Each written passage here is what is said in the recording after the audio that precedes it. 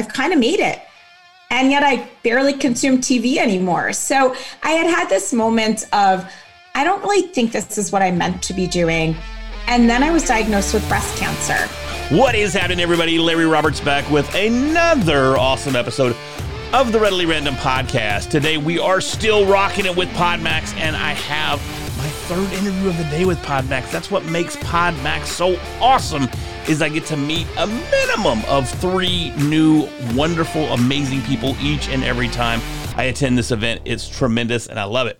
And this guest, once again, no different. Sally Wolf is joining me today. She is a Harvard undergrad and got an MBA from Stanford. So I'm going to have a hard time keeping up with her intellect, but I'm going to do my best.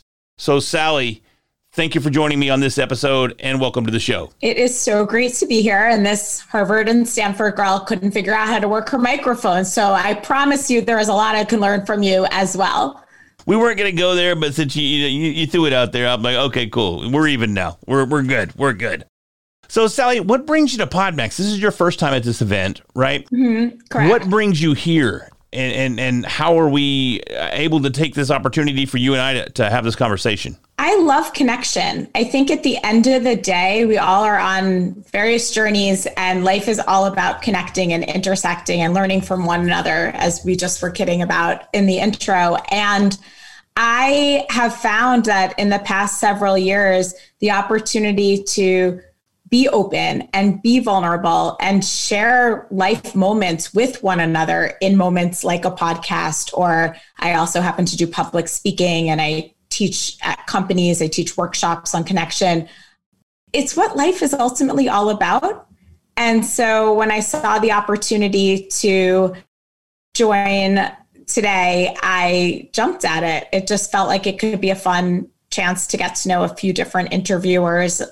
It's been a wonderful community. That's awesome. It has been tremendous. You know, I met Josh in an event pre-COVID. So we met in real life. That's kind of weird. But we met in real life and we kind of just clicked, man. We were 2 new guys at this particular podcasting event and we were trying to find our way around and we just kept bumping into each other. And next thing you know, we're hanging out. We're attending the same panels and the whole 9 yards. So it was really, really cool. And that led me to this today. This is, I believe it's my 8th PodMax event. Man, every opportunity I have to get in here and get involved in this community is tremendous. Tell me more about you. Sally, you're an entrepreneur. You obviously have a tremendous education. You've been heavily involved in media over the years. You spent 20 years in corporate America. Now you've branched out. You're an entrepreneur. Give us some idea what that path was like and kind of sum that up for us if you can. Sure. As you said, I went to those schools. So undergrad at Harvard, was a psych major, but didn't initially do anything with that. I entered the corporate world. I became a management consultant, which was a very popular path out of Harvard. I worked for 4 years. I went to Stanford. I got an MBA and also a master's in education. And I give you these little percolating things from the past because I've come to realize, just like Steve Jobs spoke about in a Stanford commencement speech, not the year I graduated, but in 2005, a speech that I highly recommend. He talked about how all of our dots, how we can make meaning, all these different dots when we look backward. And so here I was, I had studied psychology, but wasn't really using it. I had gotten this master's in education, but wasn't really using it. Ended up on this 20-year path that you alluded to in the corporate world, in the media world. Was an executive at Time Warner, which is now Warner Media, had launched this incubator where we invested in storytellers the same way a VC firm would invest in a startup company. I loved it in so much as I had loved any job. It was the best corporate job I had ever had. I had the best boss I ever had. And yet I had hit this point, this is about 5 years ago, where I just knew it wasn't aligned with where I was in life anymore. I had started this career in the media industry because I loved consuming media, right? I'm graduating from college. I'm 22. I loved magazines. I loved television. I actually told a teacher who was scheduling a seminar, a true story, back in the mid-90s, sophomore psychology majors at Harvard, there was a required seminar that you took and you were assigned to a specific teacher. And Matt, who is actually still a very close friend of mine, he called each of us and he said, okay, we're going to be meeting Wednesdays from 7 to 9 p.m. Does that work for you? And without missing a beat, and this is a teacher I had never met before. I said, but 90210 is on at 8. And he's kind of like, that's not exactly what I had in mind as a conflict. If it makes you feel any better, one other person happened to mention that as well. I had to take this class. This was not like a class I didn't take. So that was the point in college at which I got a VCR, because obviously I could not miss 90210. Okay, I got to interrupt. I have to, because I got to know, is it Team Brenda or Team Kelly? Which is it? Team Kelly. Yes, and then, I love it. And then like more like the Brandon Dillon, I'm definitely a Brandon girl. So see, I was on the school my news, wife and I argue. Newspaper with, like that was I was like the Andrea Zuckerman of my high school experience. I love it. And I just love the fact that you're Team Kelly. That is so up. My wife is 1000% Team Brenda. I was about to she say, hates Kelly. Was anyone Team Brenda? Really? My wife was Team Brenda. And I'm like, how? It doesn't even make sense. But yes, so I'm so glad that I met you, because now I have somebody on my team as well. Did you guys watch the reboot last year? She tried it. I didn't even want to offend my eyes with it. So, but she said she watched parts of it and it wasn't quite what she hoped it would be. It was a little bizarre, and yet, admittedly, I did watch every episode. So. I mean, what are you going to do? So yeah, nostalgia, right? 100%. So at any rate, that was my psych. That was my main memory of psychology in college, was that it interrupted. I'm just kidding. But I loved psychology. I didn't do anything with it. And yet I would start in my adult life when things like TED became popular. It was the Brene Brown talk that I would gravitate to. Oprah's Super Soul was the media that I liked to consume. And yet here I was 20 years into a media career, launching something I was very proud of, and yet kind of knowing like, I work at this company that we own HBO, we own all the Turner networks, we own Warner Brothers. Like, this is, if you're going to work in media, I've kind of made it. And yet I barely consume TV anymore. So I had this moment of, I don't really think this is what I meant to be doing. And then I was diagnosed with breast cancer. And so I had this reset of sorts where I had already resigned and didn't really know what I was resigning for. So it turns out, I guess I was resigning for my health. So I had an incredible boss at the time. And she's like, you're not going anywhere. You have earned your disability. You're going to max out. Like everything that a boss could do and really should do, but often probably doesn't. I had the gift of going through cancer with the boss, really the angel that I was meant to from a corporate perspective. And what it afforded me was all this time off to really reconsider what I was doing. And what happened was I had a double mastectomy. It was February 11th. It was pretty much exactly right. We're only a little bit beyond that. So 5 years ago, February to August, I was out of the office on disability. And pretty much that entire time, I took a positive psychology course. And for anyone who hasn't heard of positive psychology, at very high level, what that is it takes traditional psychology, which is, high level, all about helping to fix or mitigate or someone who's struggling with something, kind of getting them to be fine. So someone may be feeling extra down or sad or anxious or whatever it may be. And like traditional psychology says, let's get that person to not be struggling with that, to be okay.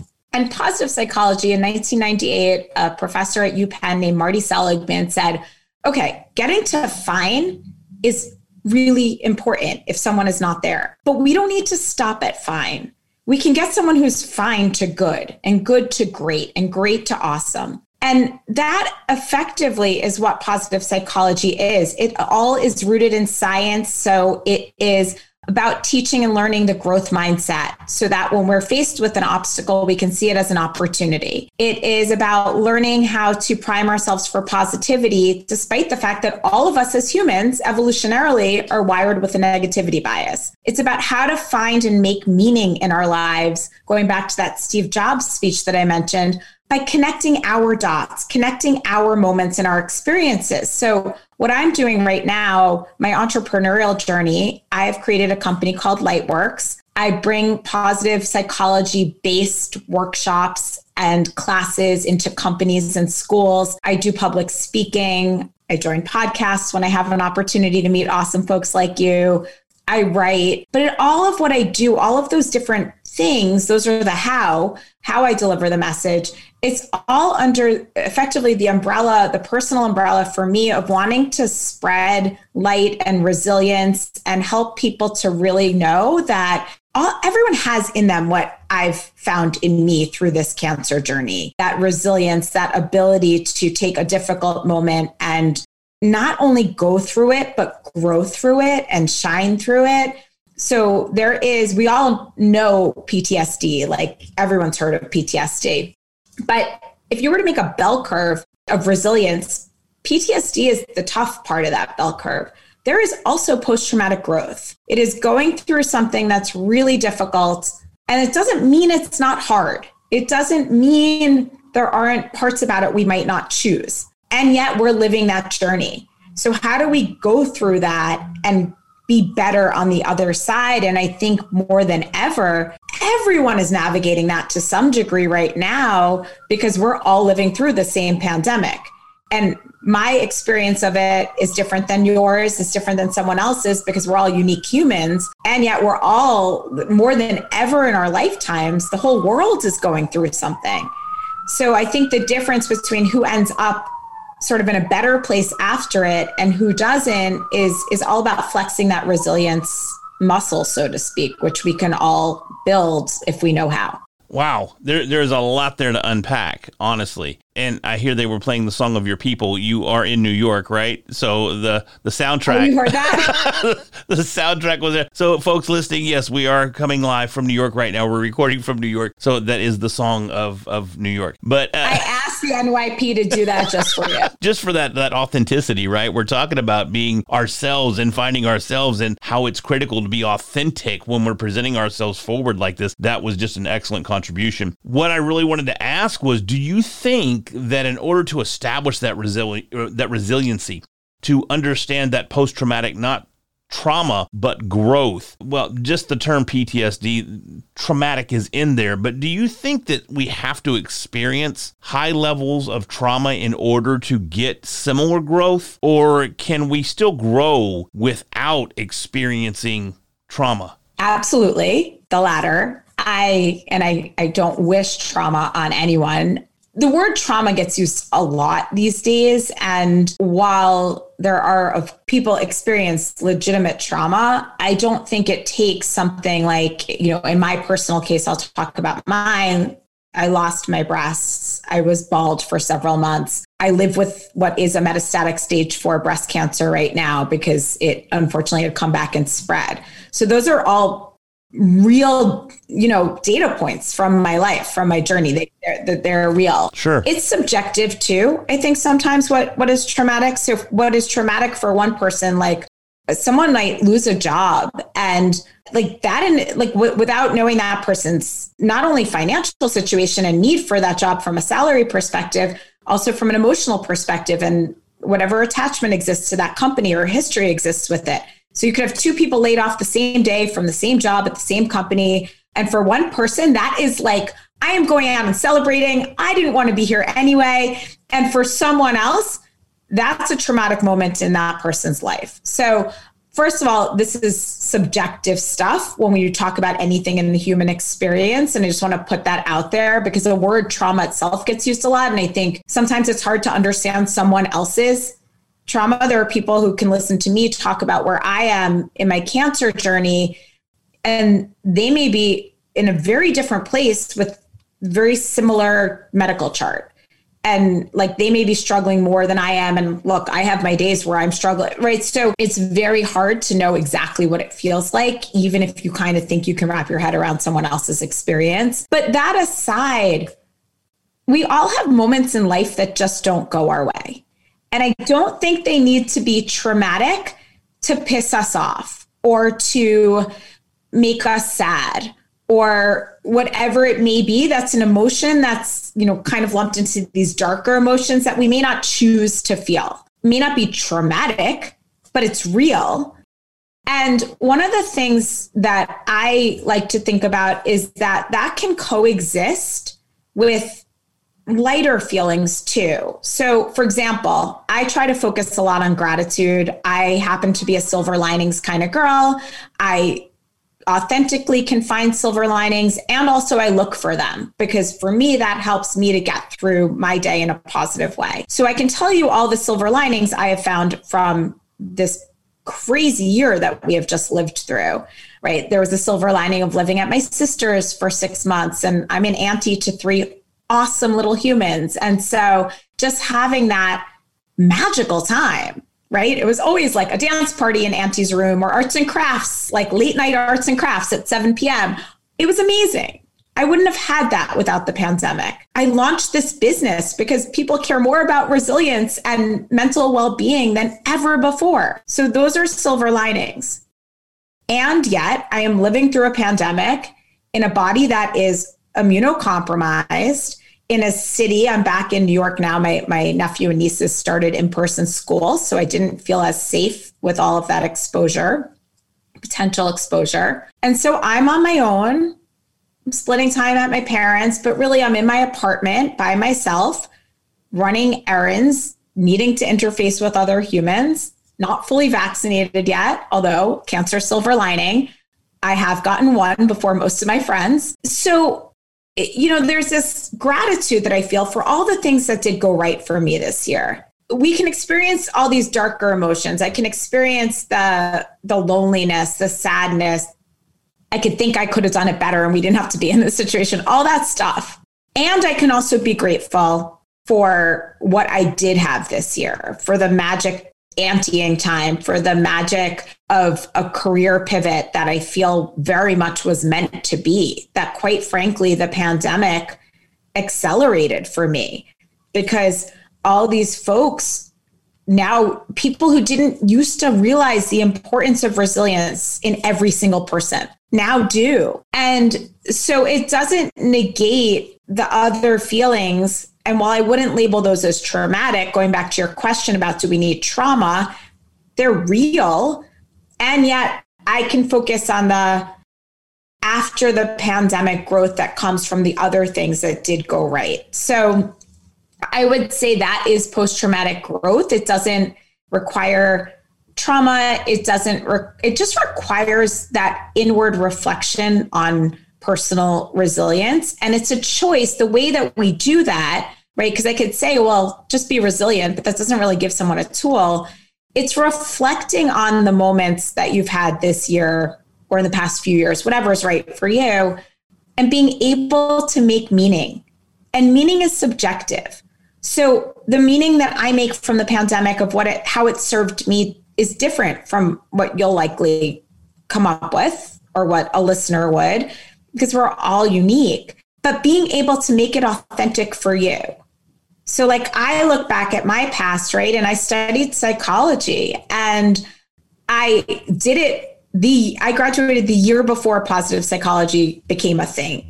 So I didn't get it in college, right? I can tell you I graduated from Harvard with all these honors in psychology, but I didn't get the material that really was aligned with my heart of hearts. And yet what I did then do was spend 20 years in the corporate world.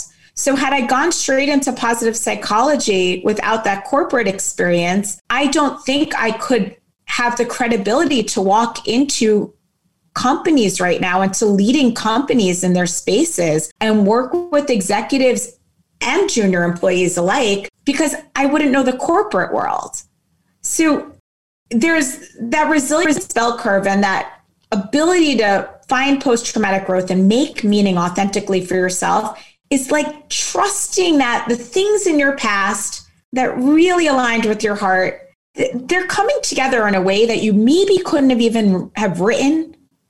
Right? If you're writing the script, you wouldn't have necessarily known them. And yet they all make sense when you look backward. And that's post-traumatic growth.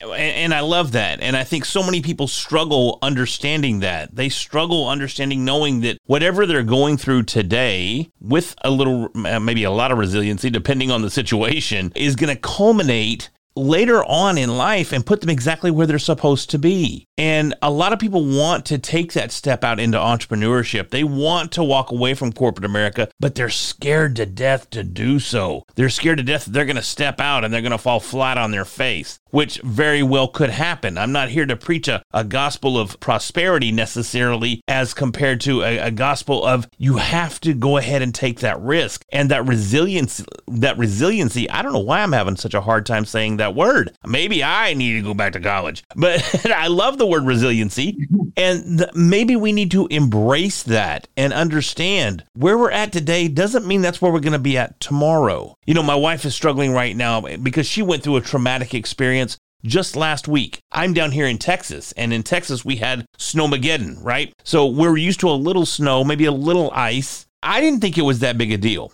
We went several days with very, very limited bursts of electricity, and I think the longest period we went overall was 28 hours without electricity. So that's nothing we've ever experienced in Texas before. And my wife is really still freaked out about the whole thing. She's wanting to install solar, she's wanting to get Tesla batteries installed in the garage, and she wants to switch everything over to gas-powered instead of electric and this and that. And some of it may be, viable, but do we really need to go out and do all of that? I don't know. But my point here is that it affected her totally differently than it did me. Me, it was an inconvenience and it was frustrating because watching movies on your phone, it's great when you're on the plane, but watching movies on your phone for 28 hours straight is a little tedious and a little tiring on the old eyes. But that's about the gist of the entire situation for me was it. I was bored. But she came out of it traumatized. So that's a demonstration that trauma affects, or it's even perceived differently by individuals. But at the same time, we're growing together and we're both going to end up in the same place. It's why it's really important to listen, I think, and not assume, right? Right. To ask, what are you feeling? How is this for you? Because we do all experience things differently and, the same things differently. There's all the psychology research about even the experience you and I are having right now is we're in the same conversation and yet we may be having a different experience of it. And certainly if you magnify that by all of the people who are attending PodMax today, different things will be salient about the day to different folks. And so you kind of extrapolate that to life and everything. We just have to listen and not assume that because we're in the same physical space or screen space or whatever it may be, that we're all having the actual same experience of that. And it's something I remind myself of a lot when I speak to women who are newly diagnosed with breast cancer. So I have, unfortunately, it's a fairly common diagnosis, and a lot of friends will connect me to people, friends of friends, so to speak, that I don't know, but who are newly diagnosed. And I always ask them to share as much of their story as they're willing to do, because I need to see where they are in order to know how to have that conversation, right? Everyone is in a different place in that moment. And so how much I choose to share initially, it depends on them. It really is. And I take a ton of dance classes, so I love the analogy to dance, but conversations really need to be a dance, right? Both parties need to be participating. And I think that that's what you allude to when you talk about having that moment with your wife where you're really realizing and recognizing that you each lived through something really significant in a different way. Right. And both are valid. No doubt about it. Both are extremely valid. And I try to make sure she understands that, but it can be difficult at times when you're coming through a traumatic issue to be able to look at that rationally, So it's an interesting lesson to see there. It's always easier when it's not your own particular story, right? It's very easy for me to be on the outside of yours and say, explain that or say that because it's not my journey. I can tell you when it's myself. And this is true of anyone who coaches. I also have a coaching certification. I do coaching one-on-one. It's so much easier to coach others. And yet, part of the reason I actually became a coach, and this is true, is because I wanted to learn to coach myself. So in those moments of severe anxiety or whatever it may be that I noticed I was having living through this cancer journey, I'm like, wait, you know how to talk to other people. You could talk to yourself in that same way. Yeah. But all these things are things that we learn along the way. Something that you brought up a couple of times is dance. I've heard you have a beautiful piece of artwork behind you there that was made for you by your dance friends or your dance group.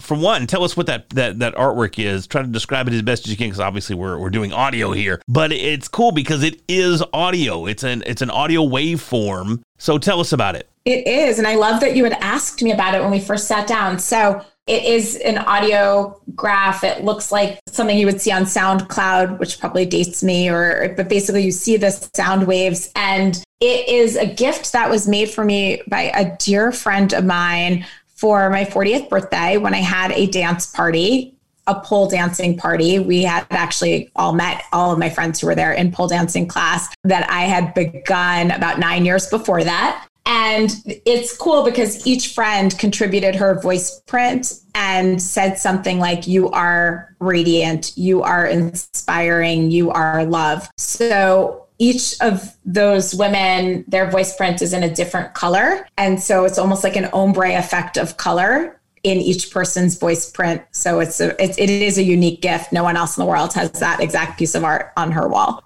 Not a chance. No, that is so cool. I just love it. I've been looking at it the whole time, even out of the corner of my eye. I just think it's one of the coolest things that I've seen. Being the audiophile that I am, I recognize it as a waveform, and I needed to know all about that. But I think that's tremendous. That's such a great gift.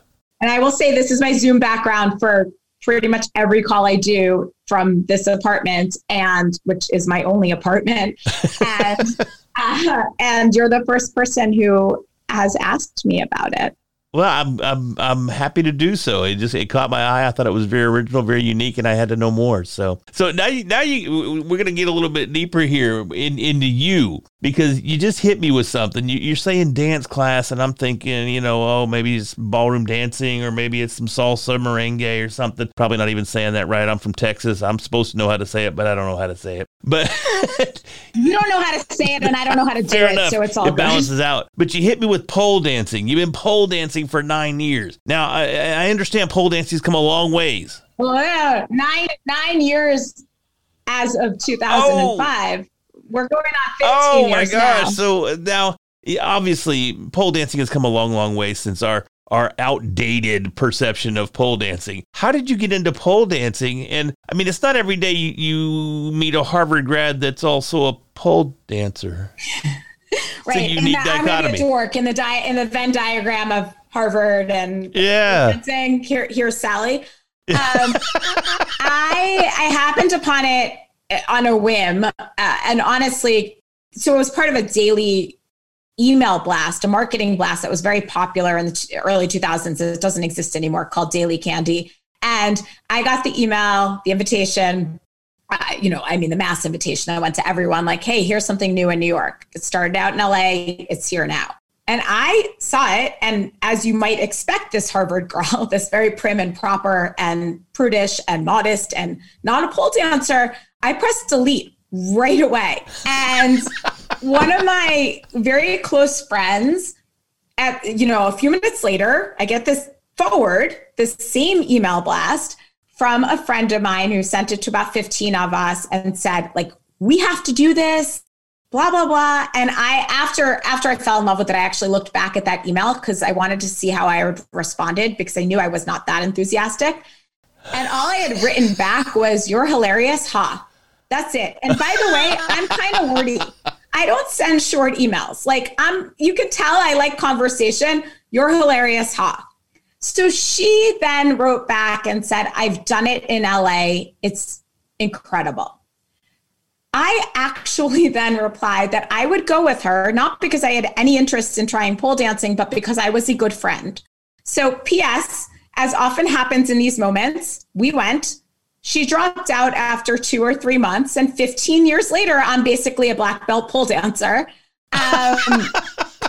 What I started on a whim and went to out of dedication and loyalty to a friend became something much deeper. So dance is a metaphor for life. I am super cerebral. We've kidded about my schools, but really it is a brain that is in this head that, you know, I have lived very much in my entire life, meaning I've lived in my brain. I've overanalyzed everything. I overthink every decision.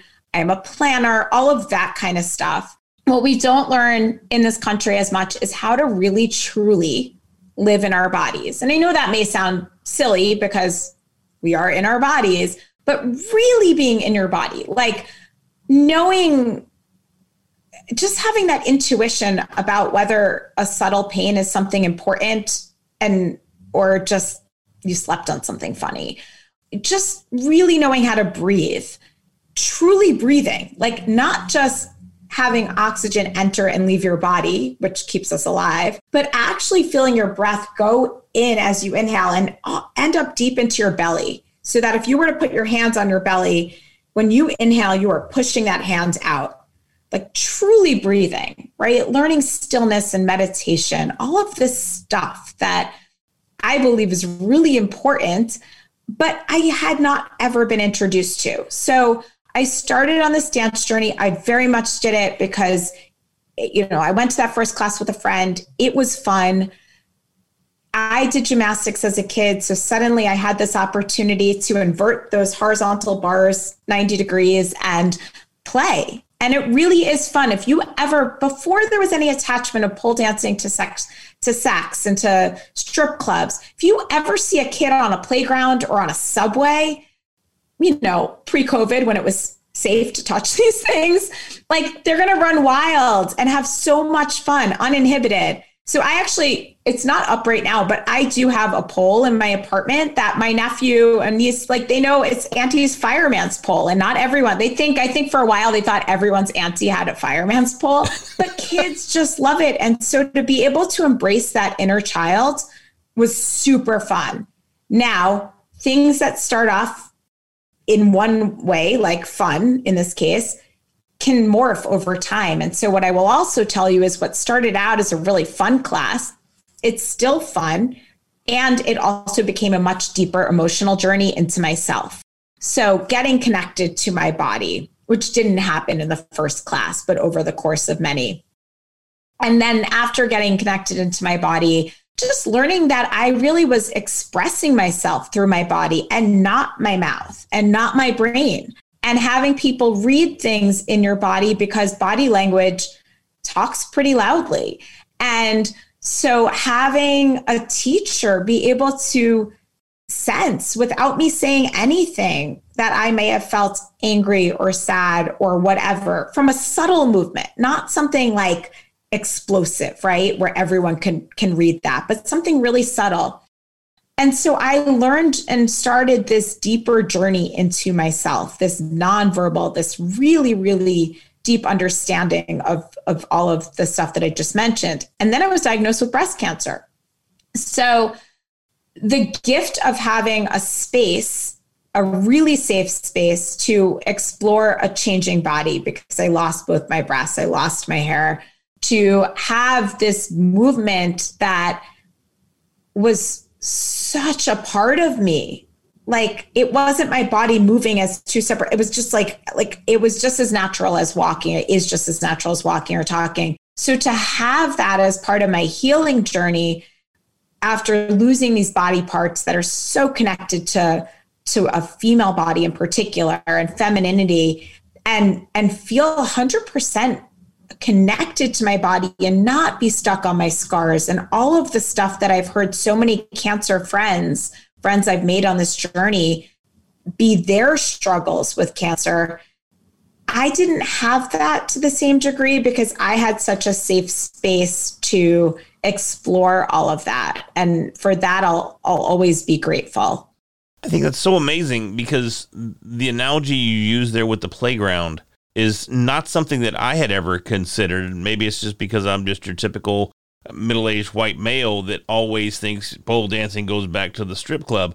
The thing there, when you talk about the freedom and the fun of just being free on the playground with the monkey bars or whatever bar you happen to be on at the time, and inverting that it's a perspective that I don't think many people see in that art form. I'm actually, so the timing of this, about a month ago, it was released on Netflix. I'm in a documentary right now that's all about pole dancing and this freedom that many women find in it, related to, like from whatever, like they may be experiencing or may have experienced in their lives, this like return to freedom and this reclamation of that inner child magic that I think you're alluding to. We should all be so lucky to have parts of our lives activity, because it flows over into other things then, right? So for me, like dance is a space, a place, a part of me where I feel uninhibited. I also feel that when I pick up magic markers and other arts and crafts kind of things, which I've always loved, but it took my sister having 3 kids, and then I became the arts and crafts guru for our family, right? For me to return to that. See, totally different activity, but a similar sense of what a psychologist would call flow, which is being so in the zone, right? You lose that sense of time or space. You're just so focused on it because it innately lights one up from the inside, is how I like to say it. It's not a means to some sort of end that is imposed on us, like, something for someone else from a work perspective, or just because you have to do it. It's just something that you love. And so for me, dance and arts and crafts, and I like glitter. I am my mid-40s as well. And, just it's fun. It makes me happy. There's all this chalk art all over New York right now, a pre-pandemic thing, but now especially in my neighborhood, I can't get enough. Like, what's better than walking, literally finding a trail of chalk carts? I am sure there are a million people who walk past them every day and it doesn't register. And yet here I am whipping out my iPhone, taking a photo. I have an absurd number of photos of, the chalk cart or the chalk word love or whatever it may be.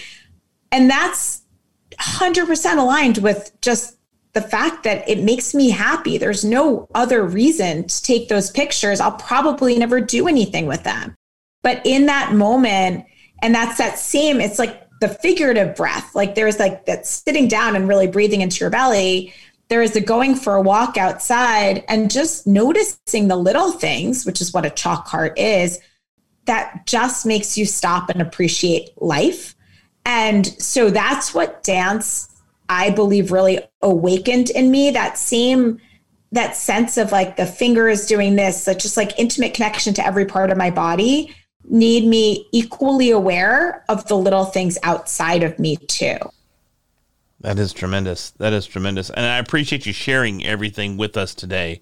They're telling us to get back to the main room. I'm sure you saw the message pop up, but I don't want to do that without letting everyone know how they can find out more about you. What's the name of the documentary that you're in? We all want to check that out as well. So tell us the scoop, and then we'll head back to the main group. Sure. So the documentary, I am one of many women in it. It's called Strip Down, Rise Up. It is on Netflix. I am about 51 minutes in for a little 2-minute story arc, but you should watch the whole thing. But that is where I am if you're looking for me. I also have my own website, Sally Wolf, so SALLYWOLF.com. And if you like pictures of chalk carts all over New York and other fun things that I find, I'm at Sally Shoots on Instagram. That is so awesome. I just want to thank you for having me today. Thank you so much for joining me. This has been a real pleasure. We didn't know this was going to happen today. This is one of those things that just happened spontaneously, and it turned out to be a tremendous opportunity, and I appreciate every minute of it. Thank you so very much. Me too. Thanks so much, Larry.